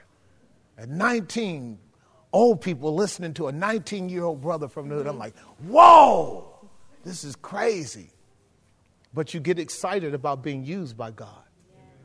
And so I just kept doing it and been doing it for 40-something years now. And it's like I wake up every day and I go, this is crazy. You're still using me. Right? Like all over the world. Like the extent of it there was no conception of extent. It was just wanting to kind of feel like, since I'm saved, do something with it, brother. I don't know. Right? That's what I'm talking about. And so I started pursuing God. That's when the trials really began happening. And then I remember, dang, I'm in a serious warfare. And I had to learn how to fight the warfare. But what I was doing in fighting that warfare was continually pursuing what it means to be used by God. Yes. Does that make some sense? So I was learning what Psalm 1 teaches us. How to say no because you've already said yes. Blessed is the man that does not walk, does not stand, and does not sit, because his delight is in the law of the Lord, and in his law he's constantly meditating, so he gets grounded and he bears fruit. That's Christ in us, the hope of glory. Does that make some sense? Right. This is what young people need to know. If you just ask God and you just wait, he'll show you. It's not that hard. I got to move on. Next question. Who has the mic? Praise the Lord, Jesse. Thank you so much. It's amazing. God is so amazing. He is. I've been thinking a lot about the epigenetics, and the trauma thing keeps coming up. So trauma leads to sin, but what happens if you don't think you were trauma or you had trauma? And are there different levels of trauma that I know that all, because I realized that I learned here that all sin is the same. So is that the same thing with trauma? All trauma is the same? I'm going to let you back up and go, I don't know if I'm getting what I'm saying right. I don't know if I'm getting, I don't really know. Exactly. Oh, yeah. So I'm going to help you. So going back to, first and foremost, the presupposition that we are all, to some extent, the products of trauma. Just presuppose that, because that's what sin does. It traumatizes you. Just presuppose that. If we mean by trauma, gripped by emotional and psychological patterns of behavior that are the direct consequence of some kind of personal or relational abuse from our youth. Of course. Of course. You guys got time for this conversation? Of course. This is so logical. So think with me for a moment. I don't think there's anybody in the universe of humanity that doesn't know the pain of human relationships at the dysfunctional level, even as small as a child. Right. I'm almost convinced that I don't have to massage this in your mind, but I do know that people are listening to me. And they'll say, Pastor, unpack that. Please unpack that. And I really shouldn't have to. This is where you and I should be really thanking God for memory. Because what you should do with memory is be able to go back and reflect and work through how life has oriented you in a way in which you can identify markers in your past that shape the way you think and feel and therefore act. Does that make some sense? I can go all the way back to 2.5 years old. Can anybody go that far back? Good. Now, everyone could if you were helped to. Because this has to do with consciousness and perception of environment and analyzing things, which as a child you can do at the earliest of ages, but not necessarily intellectualize what you're experiencing until you're older. But if you're not too badly fractured at the psychological level, you can go way back and look at lines of historical events in your life where things were happening to you or by you, where they actually impacted you at the level of personality traits or resolves to be this way, or compelling to be this way. Really, because as a child, you are dealing with a lot of dynamics that are beyond your ability to manipulate and control, with the exception of other people that you may have manipulated and control on your way up to adulthood. Am I making some sense? And then there are a lot of events that actually impacted you at the subconscious level that took on emotional frameworks of triggerings that would play a role in your choice making. That's right. You know what I'm saying is true.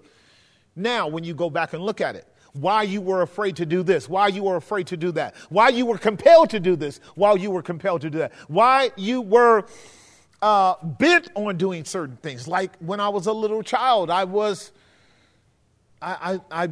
like completely enamored by setting fires. Okay, so now I'm laying on the couch and the psych is all inside my head right now. But I did. And I can trace that back to the youngest of ages.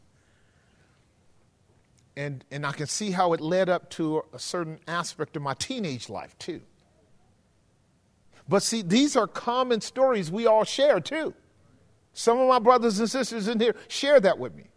Rock throwing was another one.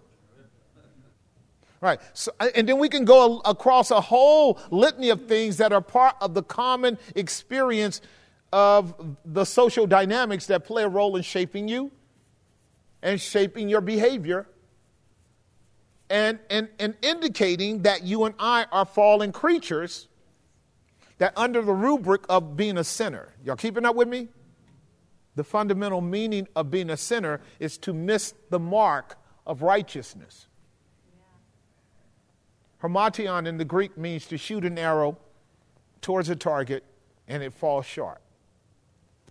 So when the arrow falls short of hitting the mark, it means that I have sinned. Does that make some sense? So when I would seek to do good, evil is present with me, and I fall short of the good that I would do because the evil impedes me. So now think about growing up when your efforts in the preponderance of them result in missing the mark so many times, what kind of framing that produces for you in terms of how you're going to deal with the world, in addition to the powers that are coming. So, like, not only are you missing the mark subconsciously in the area of achieving goals and trying to be things that people are asking you to be or what you want to be, but you're also now acquiring powers. Am I making some sense? Because you're going into teenagehood and young adulthood and adolescence and all that. You're acquiring these. Now you're going to use these powers to change the mark. So if the bullseye is over here and you're over here and you're shooting and missing the bullseye, you're going to take the target and go, I'm going to move this target so I can get right here. And then you shoot, and it still comes short. So what we're doing with that is we're finding ourselves in this kind of inexorable struggle with trying to make ourselves all right. Am I making some sense? Sure. I'm trying to make myself all right. This is called the moving target argument for I'm not as bad as other people. Well, that's because you're moving the target. That's because you're taking the arrow. You're not even shooting it. You're just stabbing it inside the thing. Say, boy, I'm pretty good. And that's the way we cajole our thinking when we're not quite ready to admit that we're a sinner.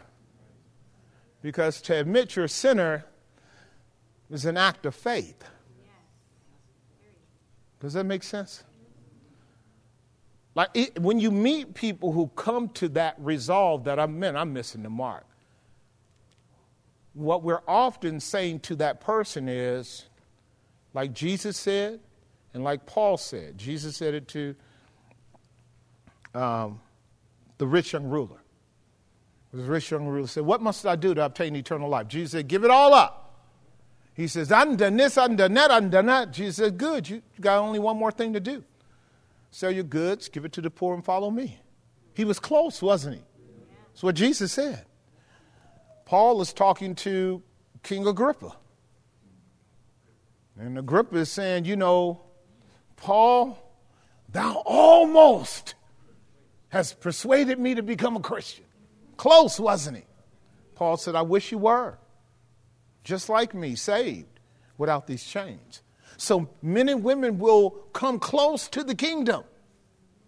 And that actually is something that you need to know in terms of this. In our world, they're giving you all kind of falsehoods about immutability. Like parents are going to be punished if they intervene in their child's confusion around gender dysphoria. Because what the state is going to tell you is that's a natural characteristic of their original gender design, and for you to help them orient out of it is criminal and abusive. Did that make some sense? If that policy comes through, it means the Christian gospel is done. Because the Christian gospel is about helping everyone come up out of every kind of sinful pattern, because we do not believe that those are immutable traits that cannot be resolved through redemption and salvation. In fact, we know that because all of us have come up out of that mess. You used to be a fornicator. You used to be an adulterer. You used to be an idolater. But such were some of you, but you have been changed. 1 Corinthians 6:9. Am I making some sense? Right. So if Christianity loses the argument as to the efficacy of the gospel, then you and I are going to have some real problems. So going back to our sister's statement, because it started getting cloudy with you, this is where we just need to do some personal counsel again, because it's getting cloudy. All sin is not the same. Nowhere in the Bible does it say that. All sin is not the same. So, he that knew his master's will and did it not will be beaten with more stripes than he that knew not his master's will. That's Luke 12 for you. Torah said, an eye for an eye, a tooth for a tooth, a life for a life. Those are called categories and degrees of severity and thus punishment. Does that make sense? So in the law of reciprocity, if a man inadvertently cuts off a man's hand, equality is to cut off the hand of the man that cut it off, if he did it intentionally. But it's not that you take his life. So it's called justice. Does that make some sense? Also, for those of you who don't know, there are degrees of punishment in hell. And I'm not referring to Dante's Inferno, even though he got some good points there. I'm talking about your Bible. Hell has lower dimensions of it for people that are far more egregious in their hatred of God. Like Jesus said, it would be more tolerable for Capernaum and some of the regions around Galilee that will come up than for Sodom and Gomorrah. That's Matthew chapter 11. So that's an idea of gradations of punishment because of gradations of behavior. Are you following me? To whom much is given, much is required. So what I say is the church is more culpable of levels of hellish judgment than unsaved people are. Because the church knows more. Did that make some sense? And the New Testament church is more guilty than the Old Testament church. The Jews will be punished in hell for rejecting Jesus. And the Gentiles will be punished in hell greater for knowing Jesus and rejecting the gospel. Did that make some sense? Right, because the longer you and I live, the longer you and I are culpable of what God gives us as an increase of knowledge. This is why I also stated, do you guys mind me explaining these things to help you? This is why I said 2 or 3 weeks ago, as I was dealing with the baptism issue, you need to be careful about talking about Judgment Day. If you don't know what you're talking about, you shouldn't do it. Judgment Day is not just a day where God is backing up with a dump truck of allegations and taking everybody and just casting a bunch of people into hell. It's not the case. Judgment Day is when people will come to God one by one in a judgment that is after the resurrection, when everybody is brought into a full state of body and soul again. And in that eternal state, which has nothing to do with time, the eternal state has nothing to do with time, so you can sit up and wonder, man, how long is it going to be? You're way out of your category. We're in eternity. Time is of no essence. Did you hear what I stated, ladies and gentlemen? When we are, that's what the text says, Revelation chapter 20, Verse 11 says, and I saw the heavens and the earth, and there was no more heavens and earth. What that means, no more timekeepers. We are in eternity. In eternity, you're not conscious of time. And he says, I saw the small and great standing before the great white throne judgment. And they were judged out of the books of those things that they did, whether they were good or bad. Now, everybody is doing different levels of sin who are found in that judgment. Did y'all get that? That's called a righteous judgment. God's not sending everybody to the same degree of hell for some small sin that they committed in rebellion and disobedience against God, like he will with Hitler and Mussolini and a bunch of other folks that have committed heinous, demonically atrocious crimes against God and against man. That would be an unrighteous judgment. God would be unrighteous, would he not? Are you guys hearing me? Right. And I said, build the categories all the way down. There is what is called an age of accountability with human beings, for which then they become consciously, deliberately culpable for their actions. There's no doubt about this. You take a little baby who doesn't know its left hand from its right hand. And can you imagine him or her at a year old or 2 years old or even 3? Who knows what the age of accountability is? God knows. Being brought before God, and God, this massive eternal intellect, is you were thinking wrong, little Jimmy, at 2 years old, 3 years old. Are you guys hearing me? See, this is where people are not thinking things through. So you read your Bible carefully. There's a point of time in which there is an accountability with every human being where they are rationally aware of their impotence and disobedience before God, for which God will be appealing on the grounds of their conscious knowledge of their rebellion and disobedience as he brings his law to them. Does that make sense? Did that make some sense to you? Right. This also helps you stop making a God out of a monster if you don't know what you're talking about. So then what about all those children that die before that point of accountability? Those children were predicated to that state of dying beforehand by a God that knew them before they even lived. So, I mean, walk that through. You don't need to celebrate. Walk it through, because you got to help people. If you love someone and they have a 3-year-old child that dies or a 4 or 5-year-old child that dies, how can you talk to them about God and the eternality of that child? Most of us say, oh, that child is in heaven, and then we don't even base that on anything.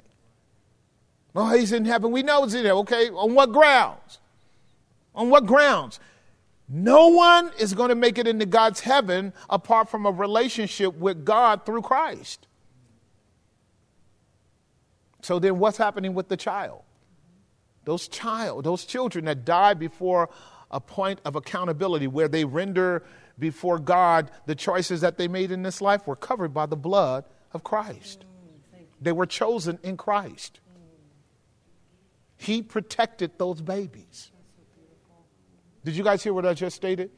This is why David could say, the child is not coming back to me, but I'm going to the child. And it wasn't because the child made a decision for Jesus. I'm sorry, decision for Jesus don't save you. It's God's decision for you that saves you. This will liberate you. This will liberate you. Am I helping somebody here? This will liberate you. Think about this. You know, my brother back there got 2 beautiful children. All my kids, every time I preach, they would preach right when I'm preaching too. I thought they would all be preachers.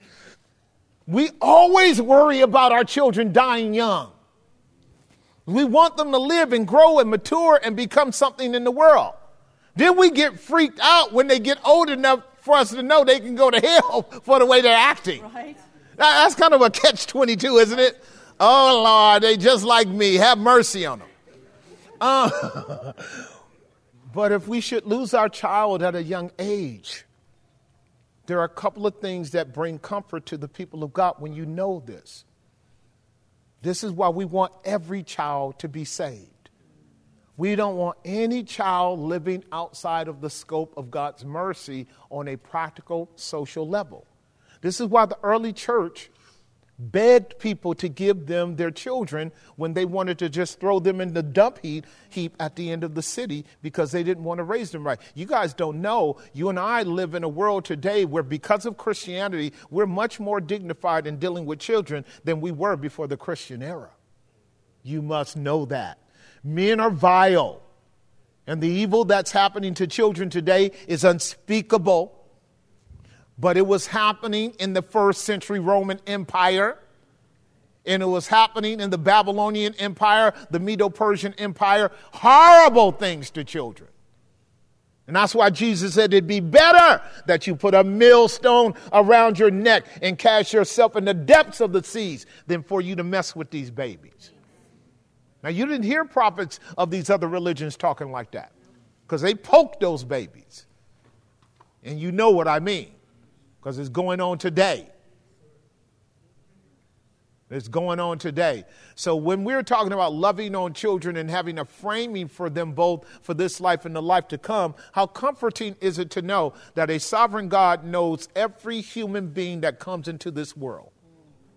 No child is born without it being the permission of God. And if they come out of the womb stillborn, God had a purpose for them. And their eternity-bound soul is going to be clutched up in the hands of God the Father because Christ will have paid for them who was the lamb slain from the foundation of the world. Did that make some sense? Yeah. This is why we believe in election and predestination. I need a God that saw me before I had a being. I need a God that had a plan for me before I even entered into his world. I need a God that had a way of intervening before me, even because my parents failed and set me up to fail. I need a God that could meet my needs. In other words, children coming into this world need God more than they need anybody. Because they didn't ask to come. Am I making sense to y'all? And so then when our brothers and sisters do lose a young one, I'm very competent and very confident when I explain to them who God is in his nature, his mercy and his justice, and in his wisdom and his scrutiny about judgment, that his judgment is not some sadomasochistic expression of his power and he's finally mad with everybody and just want to throw him to hell. Hell is not lined with the skulls of little babies, as some of the sick theologians may have engaged in many years ago. Am I making some sense? You don't have a Bible verse for it. That's one of the mysteries of God that would be better for any Christian to be able to hold on to in terms of Deuteronomy 29:29. The secret things belong unto the Lord. Yes. But the things that he's given us, let us boldly proclaim them and obey them. But in the mystery of the childhood dynamic, what we say is the all-wise God who said, go forth, procreate, and fill the earth, with all of the collateral damage of the loss of children in our world from the beginning, because there are many natural abortions that take place. Women don't hold babies all the time. Am I making sense? That whole list of stillborns, the babies abort because they don't reach full term. That goes on a lot. And there's a reason for that. God has an ecology around that you and I must know. Is that possible? Is it possible that there is an ecology around God having the proliferation of human beings on the planet from the beginning of time up to now, where a certain portion of them never live in this world? Yeah. Am I making some sense? I think that's going to unfold to us when we see God in glory and realize there's a gazillion babies here. Perfect, complete, full and whole, saying we couldn't wait for you to get here. We're so glad God chose us and saved us. And we skip past the judgment. Now, see, again, when we get to eternity, that's a whole nother conversation. Chronological categories, that's something else. You got to know that. Do y'all understand what I just stated? We're done with chronological categories like we're dealing with now. So you and I must not be thinking in first order things like, well, can the babies talk? Of course they talk. They have souls. Just imagine them entering into a full status of eternal spirits from the moment they leave the womb and go to glory if they're stillborn. Am I making sense? Good, very good.